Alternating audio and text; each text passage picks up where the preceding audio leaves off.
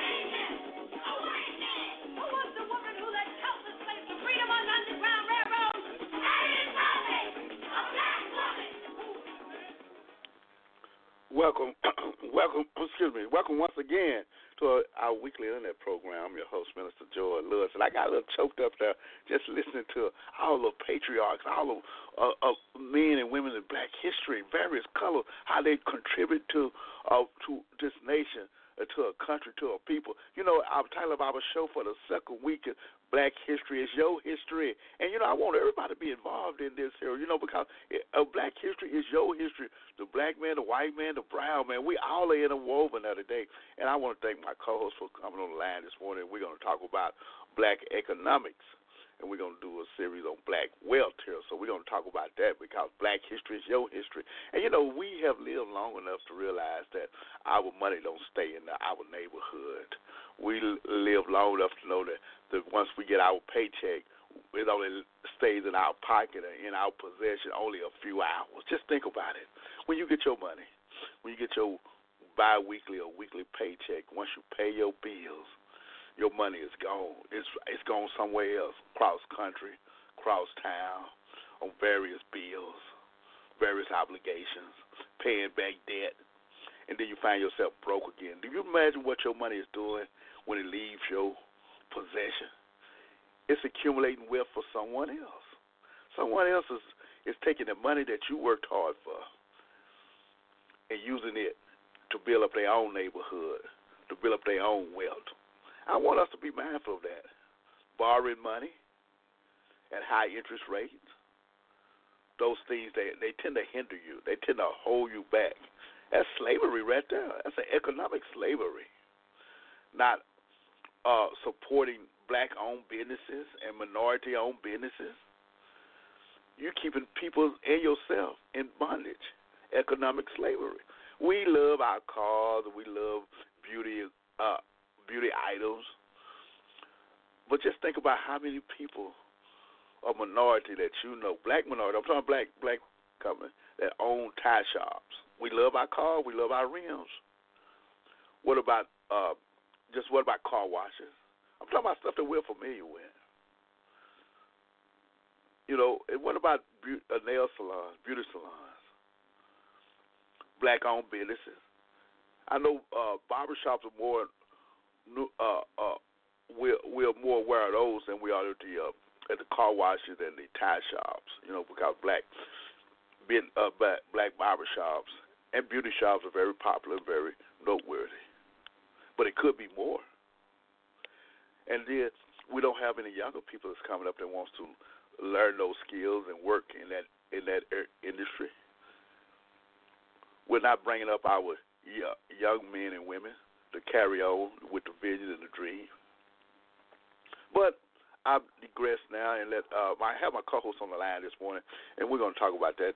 Today our topic is talk about black wealth, and we're going to shift from that, but we're going to talk about black wealth at this time.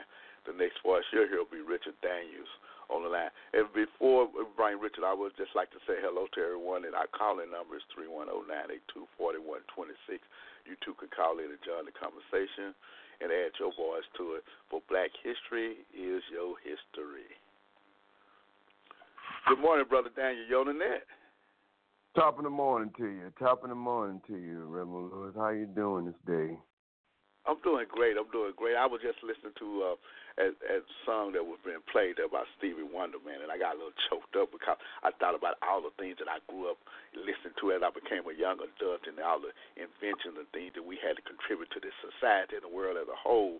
And I feel like that I was lost because I didn't see those things that being manufactured and being developed in my life at that time. Yes, I was able to go to school. Yes, I was able to do some things, but there was something missing. And that black agenda was missing in our culture. We get bits and pieces of it, but it's not full-fledged like it ought to be. You know, I wonder what does my grandson have to look forward to? What does his son have to look forward to? And his daughter have to look forward to? Yeah, you know that when that song first came out, Rebel Lewis, you know, Stevie Wonder put that song out. And he caught a little flack behind it because it wasn't anybody that really had the initiative, or basically I would say the nerve, the order to post or put out a tune that would glorify blackness and our history, you know, and if you look at it, Stevie is an activist.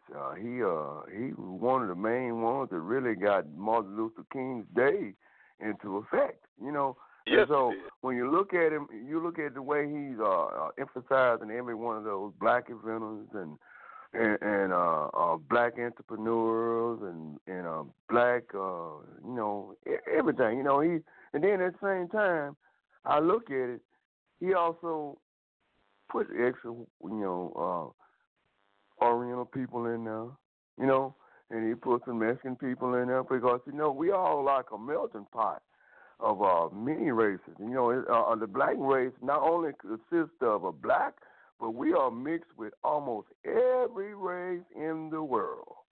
If you look at history, we are mixed with every race around our globe. You know, you got people who are black Koreans, you got black Indians, and really the Indians were really mixed with us because basically we are kind of along with them, and it's got something to do even with this tale we're going through right now with Black Wall Street, you know. And so I'm going to let you go on and say something a little bit about that. I'm not going to go too far about what we're trying to say, but we are a mixture of many people, you know, and our blood is almost a royalty. We are the blood of royalty, you know, and for us to be put on the back burner and put, I would say we're getting neglected, you know, because when I look at America now, I see a lot more people coming to America, and they're bringing some of their ideology, they're bringing some of their religion, they're bringing some of their beliefs. So they're bringing, and basically when they come over here, basically if we don't really stand up for what we fought for and what we died for, I don't see we're gonna have to fight. We're gonna have to fight. We're gonna have to start back up again. You know what I'm saying? If we don't, we're not gonna let it die with Martin Luther King, and it's gonna have to move up. We're gonna have to have more youth and more people get involved in politics.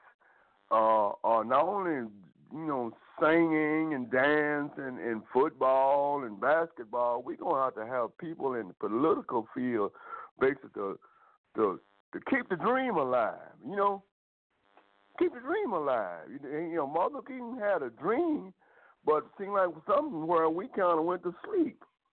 You know, because we got too comfortable.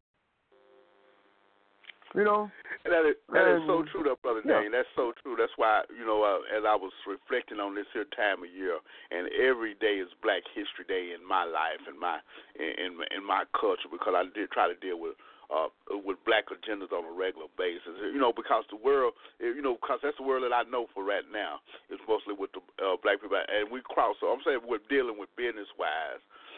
But I realized that I can't do this alone. I realized that I have to support Black-owned businesses. I have to support the Black agenda. And it seems like that we have lost our way with the violence and the incarceration and the homelessness. That's what I deal with. And not only with the homeless, I try to meet men and women where they are and they say, hey, you could do better. There's places, there's agencies, and there's programs to help you get out of this situation. Even in the incarceration, I say, hey, you don't have to live like this. You can get a job. You can, you can be a blessing to your family, because when you're incarcerated, when you're homeless, your loved ones are going through the same thing. They worry about mama and daddy and uncle and brother and cousin. They concerned about them, whether they're in jail or on the street. As they live in a life that's not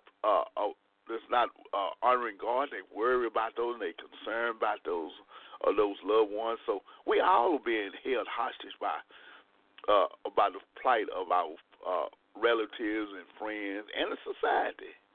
It breaks my heart when we were younger that a lot of the old patriarchs that owned the stores and things, they died, and their kids, when they would have managed the stores like their parents were, that other people came in and they bought the stores and they had some of the same items and products, but the prices had changed, and the relationship with the community had changed. With the customers, changed. Yeah, you know, they wasn't that friendly. They wasn't that friendly. They wasn't that friendly business owner anymore. It was strictly business. The mom and pop shops, you know. Yeah. The mom and pop liquor stores and the mom and pop thrift stores, you know, and all throughout the neighborhood. They took the place of when we had a lot of black people that had owned business. Yeah. But some kind of way, laundromats, some of the banks stopped lending them money, you know.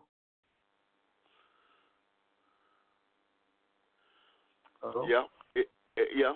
And you know, and then we found out the money that we realized that the money that we were spending with them, we didn't hold any value to them in their eyesight as a customer. It either pay up or shut up, buy something or move around. You know, so wait a minute, I'm just here looking. You know, I'll put it like this: no refund. Yeah. You know what I'm saying?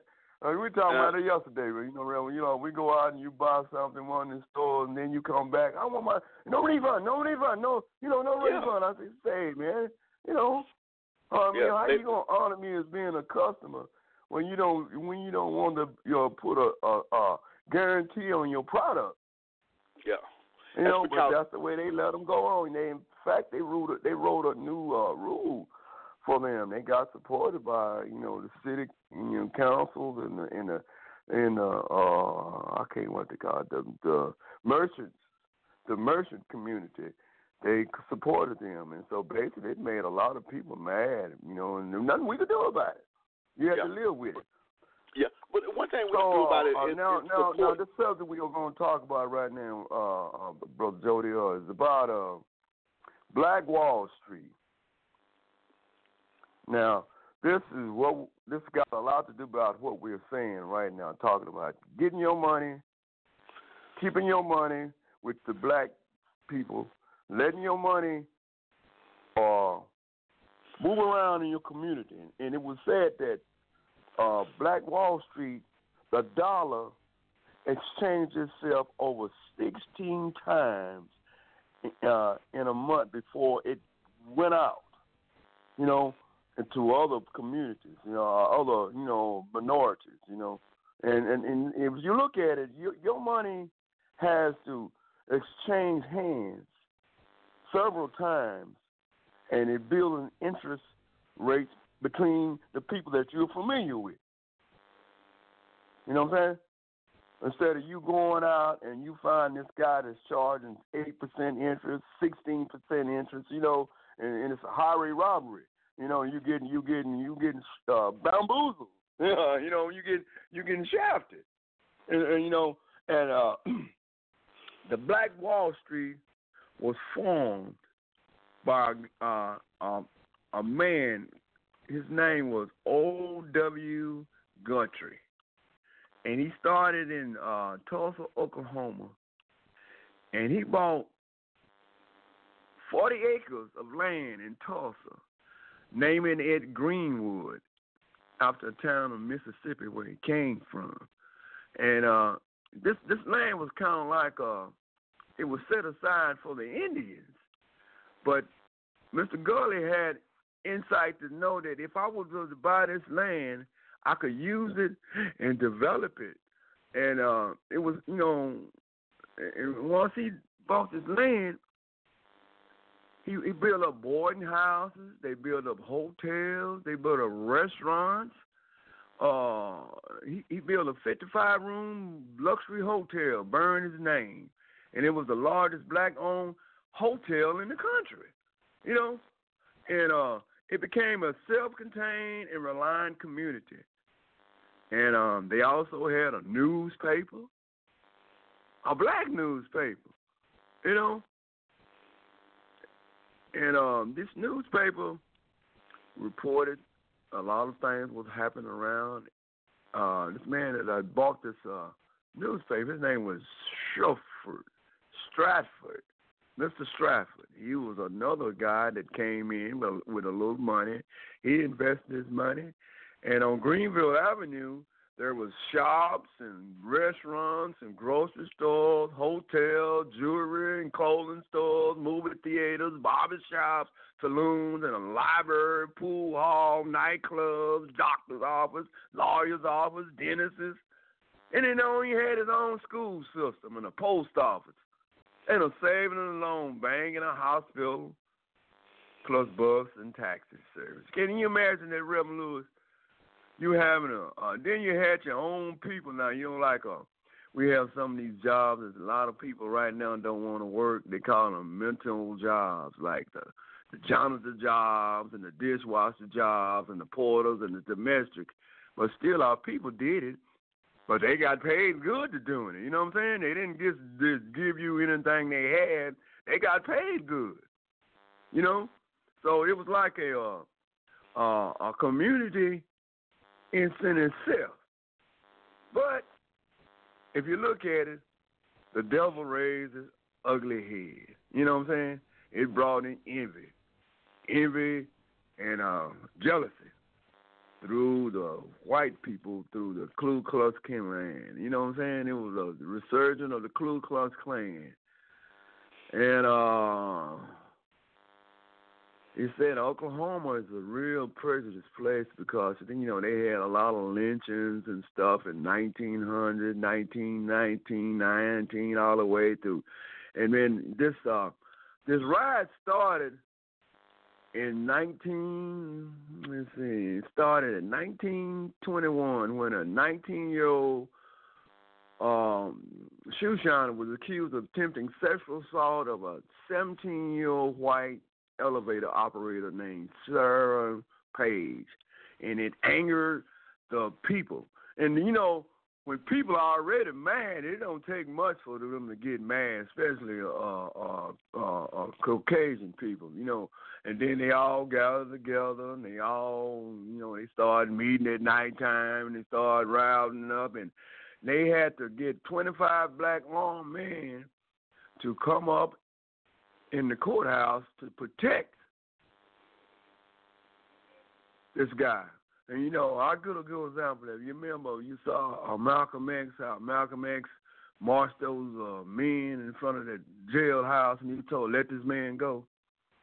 You remember that part? Right, I remember that in the movie. Yeah, it's a big thing for a group of black men. They were armed. Black men got guns. And they did this in this community, but they didn't like it. And then the lynching spread, and a group of about 75 black armed men returned to the courthouse, and that was met by some 1,500 white people. Then after the next day, a mob of armed white men, they descended on Greenville. They started looting the homes, burning down the businesses, shooting down black people on the spot. You know what I'm saying? This was a massacre, Reverend Lewis. And basically, I did some research, and it said that this was the first time in America that a black community was bombed. It was physically bombed some kind of way. Somebody threw bombs, Reverend Lewis, and burned down these buildings. These buildings basically wasn't put down by just a group of people coming in with torches in their hands.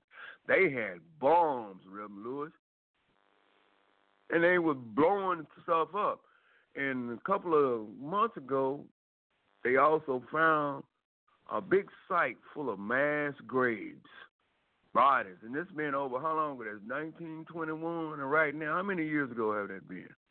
It's been quite a few years, Brother Daniel. It's been quite a few years. And then you're going to find a big graves of people that, you know what I'm saying, this was, to me, seemed like it was covered up, Yeah.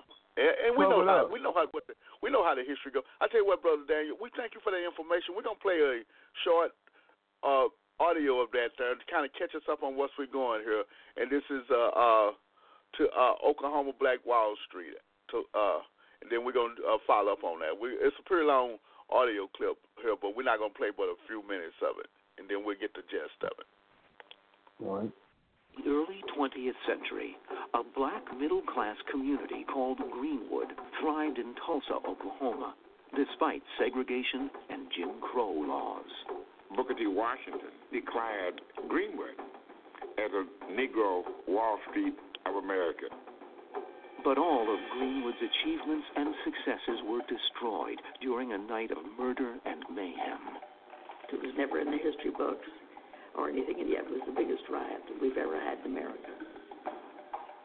As we go in search of history, we'll uncover a little-known event that was one of the worst racial riots in American history, the night Tulsa burned.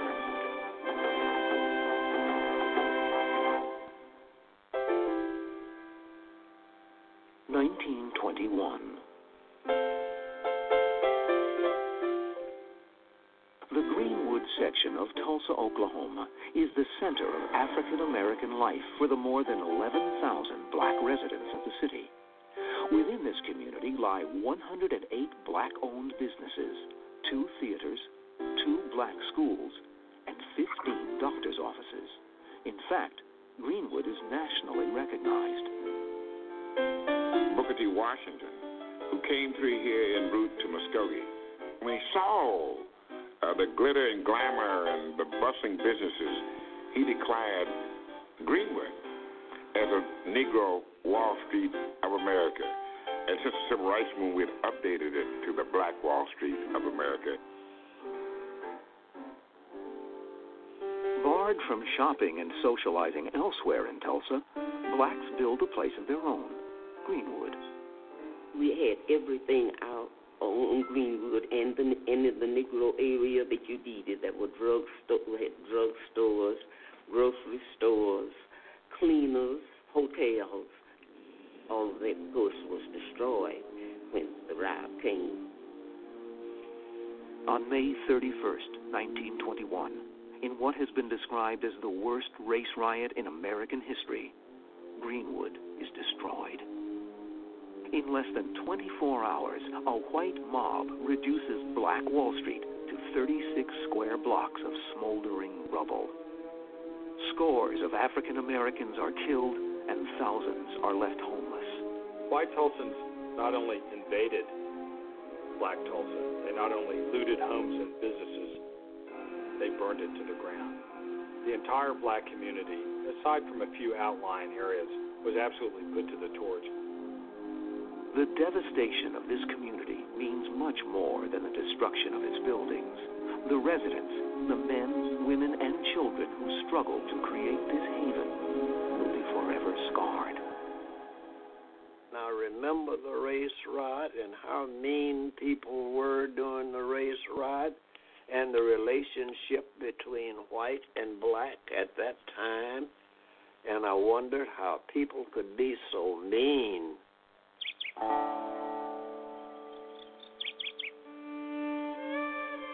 Because of its history, Oklahoma would seem to be one of the last places where such a terrible incident could happen.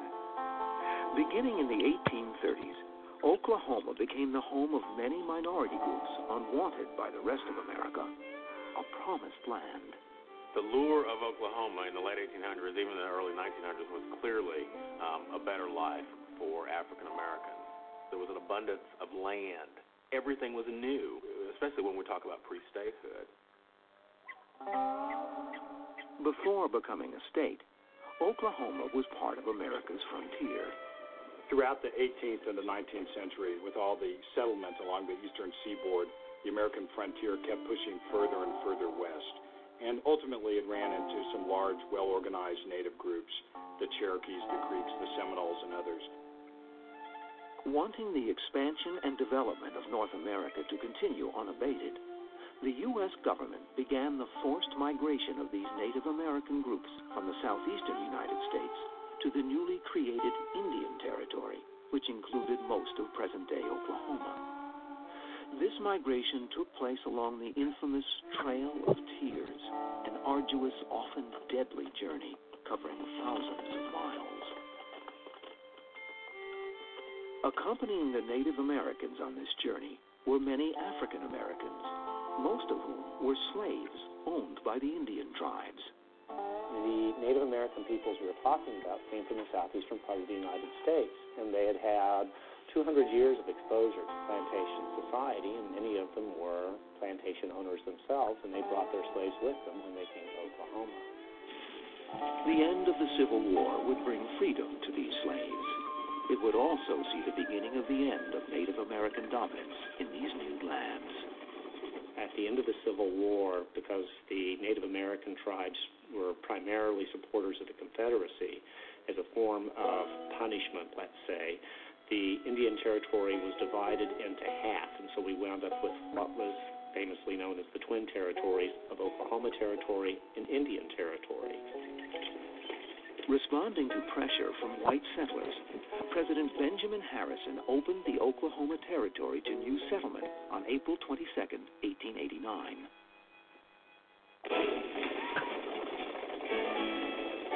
With this proclamation, the first race was on to stake claims for homesteads on the new frontier. Within 24 hours, 2 million acres were claimed by 50,000 settlers. Among these settlers were blacks, searching for a place where freedom might be more than just a piece of paper. My grandfather was in the Oklahoma land run. His name was David Monroe. My grandfather moved from Dalton, Missouri, looking for a better life. 3 covered wagons. That's why he moved in. From the beginning of Oklahoma history, modern Oklahoma history, African Americans have always been a part of it. They were cowboys, they were cattle punchers, they were farmers. They helped build the railroad, they helped build all the cities. By the end of 1890, the black population in the Oklahoma region stood at about 3,000. By 1900, the figure had grown to more than 55,000. Oklahoma was such a place of promise for some African Americans that some even decided to try and see if they could turn Indian Territory into the nation's first and only all-black state. One of these visionaries was a man named Edwin McCabe, who had been the former state auditor of Kansas. Edwin McCabe moved to Oklahoma in 1889 and founded the town of Langston. While McCabe's dream of an all-black state was not achieved, the calls to come to Oklahoma were heeded by many African Americans. As a result, 27 all-black towns were created in Oklahoma during the years leading up to statehood. When Oklahoma became a state in 1907, there was great rejoicing throughout the state and through the territory, and amongst black Oklahomans as well. But very soon, the racial climate started to change. After the Constitutional Congress, after statehood was approved, the first bill segregated the state. Despite this bill by the new government, blacks remained in Oklahoma, living in both all-black towns and Oklahoma cities. One of those cities was Tulsa.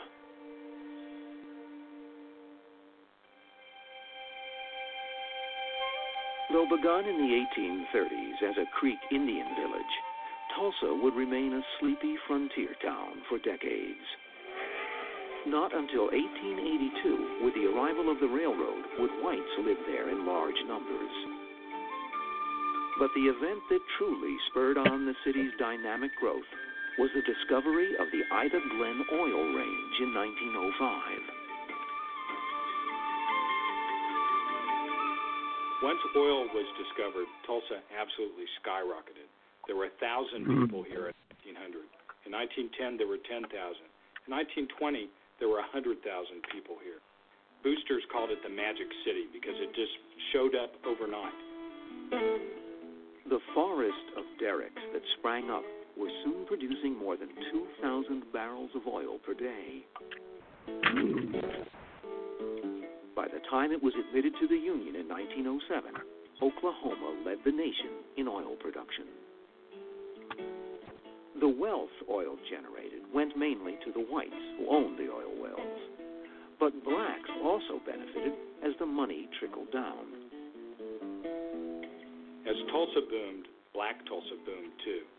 But the city, like the rest of the state, was also under Jim Crow laws, segregation laws.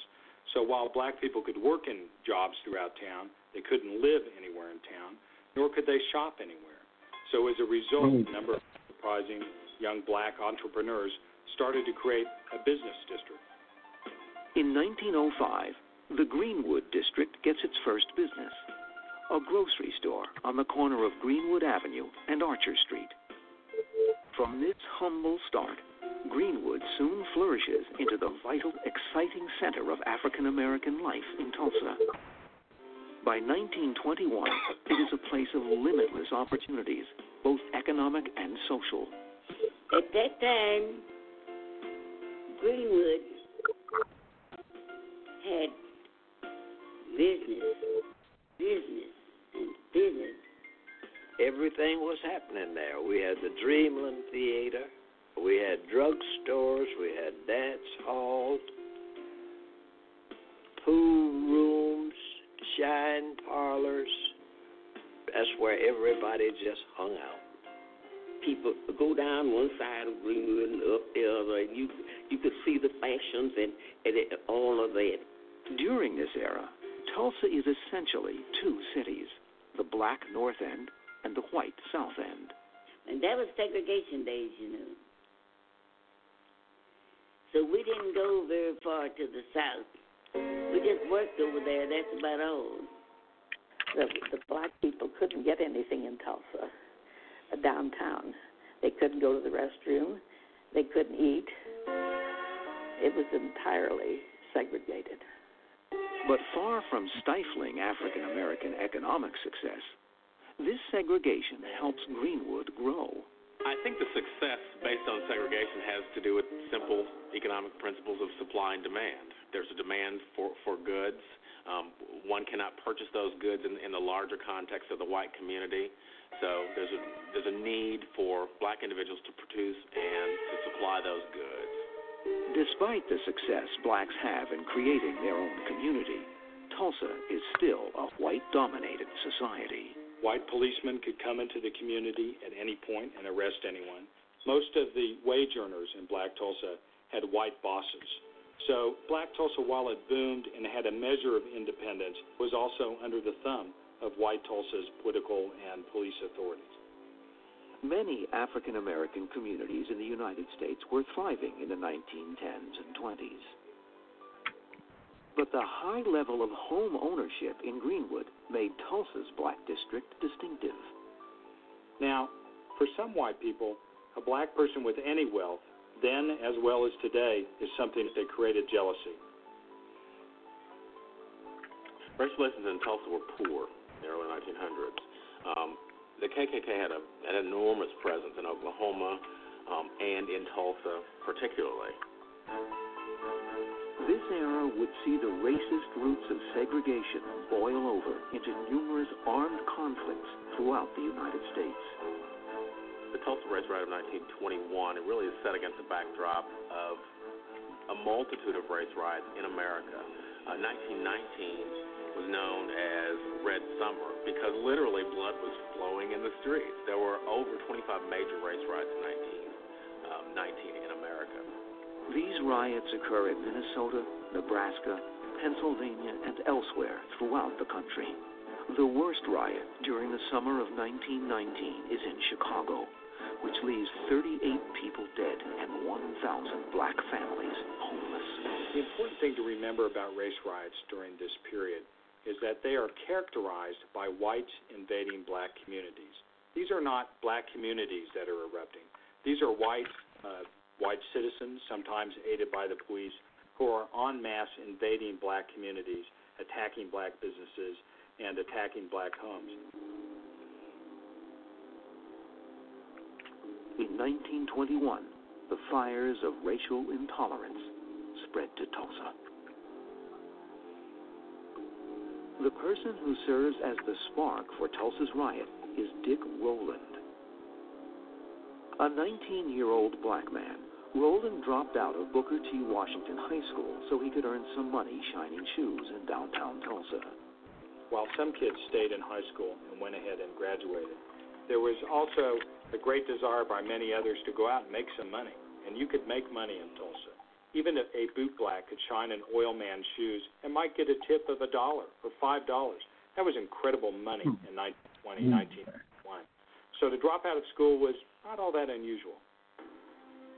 Worked downtown, and during that era, the era of the right 1921, there was really only one restroom that was readily accessible to African Americans, and it was on an upper floor of a downtown building called the Drexel Building. The elevator operator at the Drexel Building is a young white woman named Sarah Page. On the morning of May 30th, 1921, as he often did, Dick Rowland went into the Drexel Building, got onto the elevator to go and use the restroom. But something happened on the elevator. I'm not exactly sure what did, but what probably happened is that as he stepped onto the elevator, he tripped and fell into Sarah Page. To this day, no one knows for certain what happened when those elevator doors closed. But what is known is that shortly after entering the elevator, Dick Rowland was seen running out, leaving behind a screaming Sarah Page.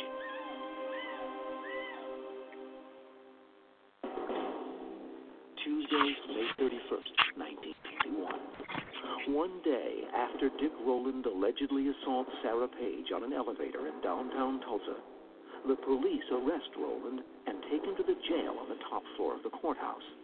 The incident becomes the talk of Tulsa. The story went around that he had touched her, hit her, knocked her to the ground, and it escalated and became more inflammatory with each telling. Ultimately, things just steamrolled, totally out of control.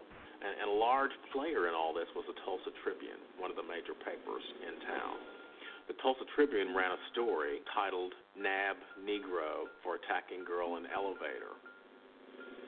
This inflammatory article strongly implies that Dick Rowland, a black man, had raped the young white elevator operator, Sarah Page. 3:15 p.m. The newspaper hits the streets of Tulsa. Over the next 17 hours, the city will be consumed by a race riot on a scale never before seen in America. By about 4 Oh, what a story there about Tulsa, Oklahoma here. How the destruction of Black Wall Street, how it came about by incident that still today is just unknown. Things like that, it touches my heart because as we go through life here, it's mistakes that are being made on both sides of the spectrum that affects the whole nation, affects the whole country. And I was listening to the history of Greenwood out of Tulsa, Oklahoma, and how it was a thriving black community and how they had a number of businesses.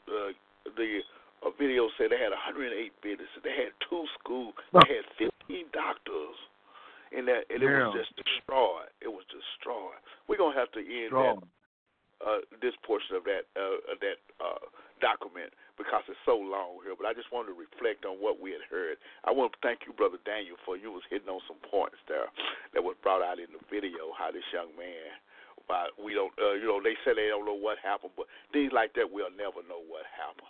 But it was an excuse. It was an excuse to take the wealth from a community. It was an excuse to bring about some things that they wanted. People probably wanted businesses wanted the land or whatever it may be. But just the idea that we was a thriving black community in Tulsa, Oklahoma, and I've got to thinking that they said that they couldn't get the resources they need in other parts of the city, so they develop their own. Today, we need to still have that mindset. We need to still honor and respect black-owned businesses and just cater to our own interests in our own neighborhood. Keep the money in the neighborhood. And you see how they were talking about how Oklahoma was the Indian territory and how black people they migrated to Indians, and even some Indians owned slavery, owned some slaves. But Indians owned black slaves. history.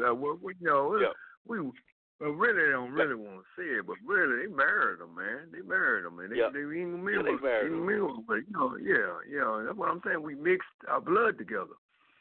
And it's pretty hard when you got a kin folks that you dealing with, a kin person. You don't really want to disinherit him. but you just put them on the back burner. You know what I'm saying? So, another point they brought up was that, the oil boom in Tulsa. It brought up a stigma of wealth. And you know how rich people are, man. They frown down on poor people. And if you had money, you was up. But if you didn't have none, you was like dirt and trash. You know what I'm saying? And mostly the white people were poor. They were poor farmers. I've been up in Oklahoma, man, and I looked around, and all I saw was a lot of farms and, and all that up there. I said, man, this is kind of hicky, man. So I wouldn't want to be around that place too much at nighttime, man. I've been through Langston. I've been through Oklahoma City and all over there, all that call those kind of towns. And you look at it, it's nothing but water and lakes and rivers, but it's some farmland up there too, and it's prosperous land. Excuse me, it's prosperous land. It's wealth accumulates either knowledge or ignorance. And I put those 2 points together. Either you're gonna gain wisdom with wealth, or you're gonna gain ignorance. You know what I'm saying? And through them getting money, they got ignorant and they got greedy and jealous. And when you come up, you see these people coming up. They got big businesses and hotels and lawyers and doctors, and they got their own school board. You know what I'm saying? We don't have to have your white teachers come in and deal with us. You know what I'm saying? So, man, that was so true. That was so true. And, those are some interesting facts that we learned about that Oklahoma there. And it was, and then I didn't realize that, and I'd never been thought about it, that there was 27 all-black towns and stuff throughout the country. That they wanted 27 in an all-black community. And at one time, they tried to get Oklahoma to be a all-black state at one time. Because the land was so raw. And then nobody want to mess with them because it was harsh and they the Indians in. So this one brother said, hey, let's take it all to a black state. And I said, wow, can you imagine that? Having an all-black state. Brother Dan, we're going to go ahead and shift to Black Cowboys for right now because, we want to follow up on that documentary on Tulsa, Oklahoma, Black Wall Street. That was a powerful documentary. And I encourage everyone to go to YouTube and just listen to the rest of it and see what you can glean off of those things there. But we want to make mention that, this is Black History Month. And so if we're going to shift to our Black Cowboy, I want to start this segment off with the Black Women of the Old West. This is a very short documentary. Then we're going to hear what they had to say. We're going to glean off that because Black history is your history and all people's history.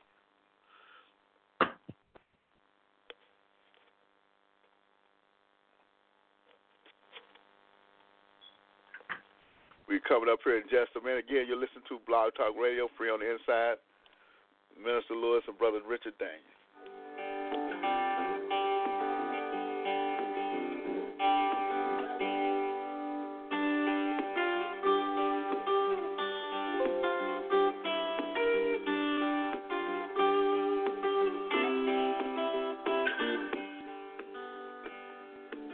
I want you to reflect on how good God has been to you, and as you think about the history of black people in your history, and let you know that the best is yet to come. God is still up to something. God is going to accomplish His perfect will in His life. Of my PowerPoint lecture on black women of the Old West. African American women appear in few textbooks and few Hollywood or TV movies of the Old West, but they were likely to turn up anywhere in American frontier life. Thousands welcomed by or born among Native American nations tried to help stave off the march of white manifest destiny. Many were devoted mothers, daughters, or wives, burdened by their labors and often oppressed by bigotry. They were loyal to their families, churches, and communities. Often young life gave birth by candlelight in a crude log cabin, prairie shock, or charge house. Under primitive circumstances, many died in the effort. Most led ordinary, hard-working lives in the 19th century, but not all.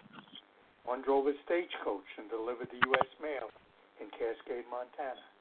One sitting in the back seat of the Maryville Compton stagecoach died in a blaze of gunfire during California's first stagecoach robbery. Another in early Seattle helped her husband run a newspaper. In early Texas, another started an impassioned crusade to elevate women and liberate the workers of the world. An African-American woman owned Beverly Hills, California, and another owned huge parcels of Los Angeles real estate. One founded a black town in Oklahoma. Another ran a large carting business in Nevada. And the funeral of another was conducted by the Colorado Pioneers Association and attended by the governor of Colorado and the mayor of Denver. Their presence, however, was ignored when scholars, textbook writers, and movie and television script writers spun their white frontier tales. Black women rarely appeared, even as servants or cooks or maids or nannies, but they were there all over the West. Oh, that was a great segment right there on black women, and it was titled Black Women of the Old West. And guess what? I just realized they said, hey, a black woman owned Beverly Hills. You know, we always think about Beverly Hills being a rich, financial, economic, magnet where people go there, they got money and stuff. Do you know that part of the land was owned by a black woman? Oh, man, that is awesome there. We pray that you learned something from that short video there. We're going to move on there. Brother Daniel, you still with me? We have Brother Daniels on the line right now, so he'll be with us here shortly. Still with you. Yes. Yeah, did you hear that segment on black women in America? Yeah, I kind of wonder where that name Beverly came from. Beverly Hills. But you like everything else, they mask it up, they hide it. When them people are black people in control, they find a way how to basically write it out and hide it. And that signal you had about the Lone Ranger. I used to grow up listening to Lone Ranger, man. I like that song, man. I used to run home every day just to look at that show, man. And I look around, I see this white guy running around with a mask on, and I wonder, well, how could he walk around with a mask on like that and folks wouldn't do nothing to him, but I said, this don't even sound right, really, you know what I'm saying? And then later on, when I got older, I started reading, and I come find out they said that this man was a black man. But the TV executives of the 1950s didn't want a black man portrayed on TV as being a hero. We all got all kinds of roles back in the days. We had roles of being maids and nannies and tap dancers, you know what I'm saying? And so they didn't want you to be a hero. I want to do something else right quick before we get off the air, and then we'll bring you right back here. And then we're going to close it out here. Another episode of A Black Cowboy.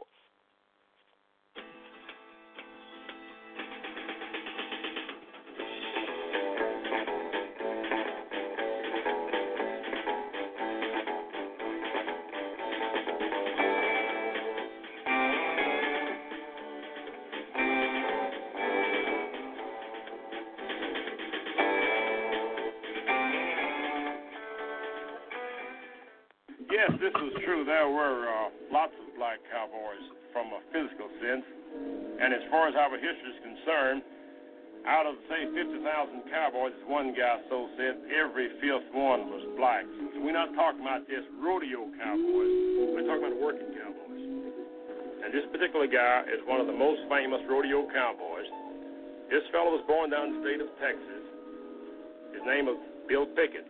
He rode for an old boy named Zach T. Miller on the Great 101 Ranch, and that was one of the greatest Wild West shows that ever been concocted in these United States. And on this same show, there's a little unknown cowboy rode to him by the name of Will Roy, famous Will Roy. As a matter of fact, Bill Pickett and Will Roy just rode together, and they would pull this act. There in the old days, it was called bulldogging. Now, I do mean bulldogging. But the guy on the right-hand side was the hazer, and if you guys know anything about this art of dogging, we're talking about bulldogging, and Bill Pickett was doing the bulldogging.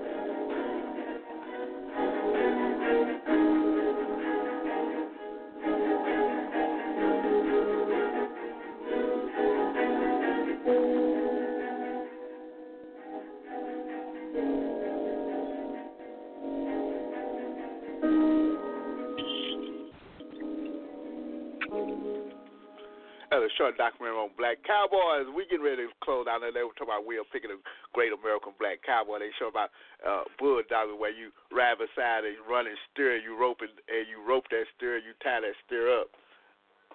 And you tie that steer up, and then it's been on how much time you have. That was dangerous. That was exciting, and that was a black man. They said rode beside Roger. You know, we heard about real Roger, but I never seen it with a black man.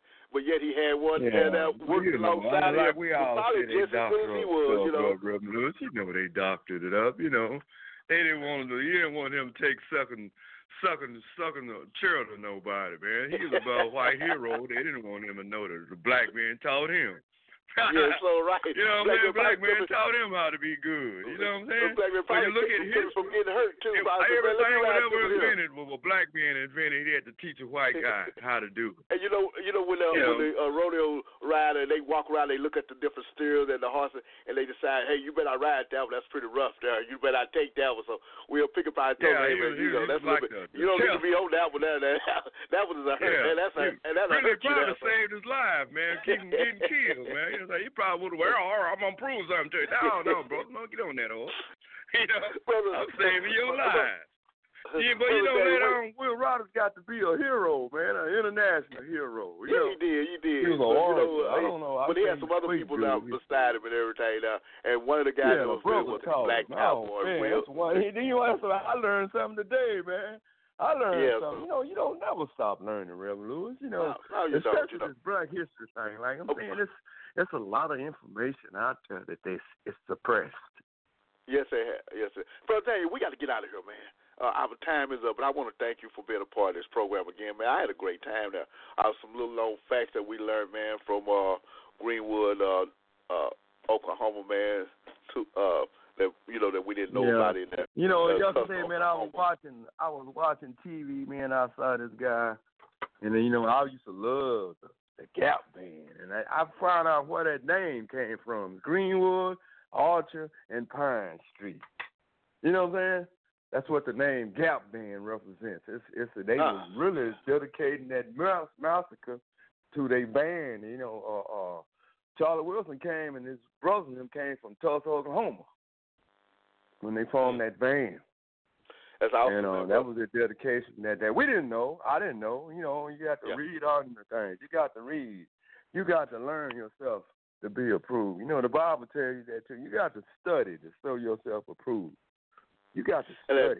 Brother Daniel, we got to wrap this up here now. I want to thank you once again. I want to thank our listening audience, and we pray that you go back and listen to this show its entirety there on Blog Talk Radio /Freeontheinside. We'll post it up as soon as possible. Remember, Black history is your history. As you know anything about the Bible, there was black men in the Bible. The Ethiopians, the Assyrians, they all are black races there. Queen Sheba comes out of a portion of Africa. She was dark-skinned. The Bible is your history. It's not a white man history. It's not a brown man history. It's your history. It's showing how God can use everybody. For black history, it's your history. We serve a God that's no respect of person. They said Shadrach, Meshach, and Abednego, they all were dark-skinned black out of the Middle East there. So we want to be very mindful that God will use black people to accomplish his will. Amen. So I want you to be mindful. Amen. I want you to be mindful that God is not through with any of us yet, regardless of what things look like in the economy with presidents and our city officials and elected officers. God is still in charge. And as we think about our background, our life, it's not over with yet. We don't have to go out and just take matters in our own hand. We can go before God and make our prayer requests be known, and then get up and do something about it. Go help someone. Help someone. Help a brother, sister that's seen that falling through the crack. Help someone that's in jail, someone that's homeless, someone that's without a father, someone that's without a mother. Just be able to help someone, and in turn, you can save a life from death and cover a multitude of sins. Brother Daniel, thank you very much for what you're doing. We're getting ready to close out here with a word of prayer, and we're looking forward to you being on here next week. If Lord allows it, that we continue our journey through black history with little known facts about our black culture. For black history is your history. Amen. Gracious Heavenly Father, thank you in the name of you. Dear Lord, we thank you for what we experienced today. We thank you for our guests that was on, about our studio guests, dear Lord, the men and women that listen to this program, the men and women, dear Lord, that just brought back their remembrance about how they are part of that great plan, that plan of salvation that you have brought about, dear Lord, that plan of restoring a neighborhood, that plan of restoring a family. Dear Lord, let us be mindful, dear Lord. There's a lot of things for us to do as the community in Greenwood, Tulsa, Oklahoma, as it was established many years ago, and you do a mighty thing, dear Lord. Let your word urge still hold power today. Let you be able to do things here in Dallas, Fort Worth, and throughout the country, dear Lord. Use ordinary men and women to do extraordinary things. Let us be mindful. Let us be mindful that you started this and that you're going to finish it. Dear Lord, we thank you for Brother Daniel being on the line this morning. We thank you for his gifting and his information that he brought to the show, dear Lord. We ask you to watch over him. Give him desires of his heart for today, dear Lord, and let him know that he's a friend of yours. We pray this in the name of Jesus. Amen. Amen. You're listening to another great episode of Free on the Inside. We're looking forward to being with you again next week. And every opportunity, please tune in and join us each and every week and enjoy. But he did say free on the inside. Free. I want to be free. Can I tell y'all one more time? I said he saw the best in me.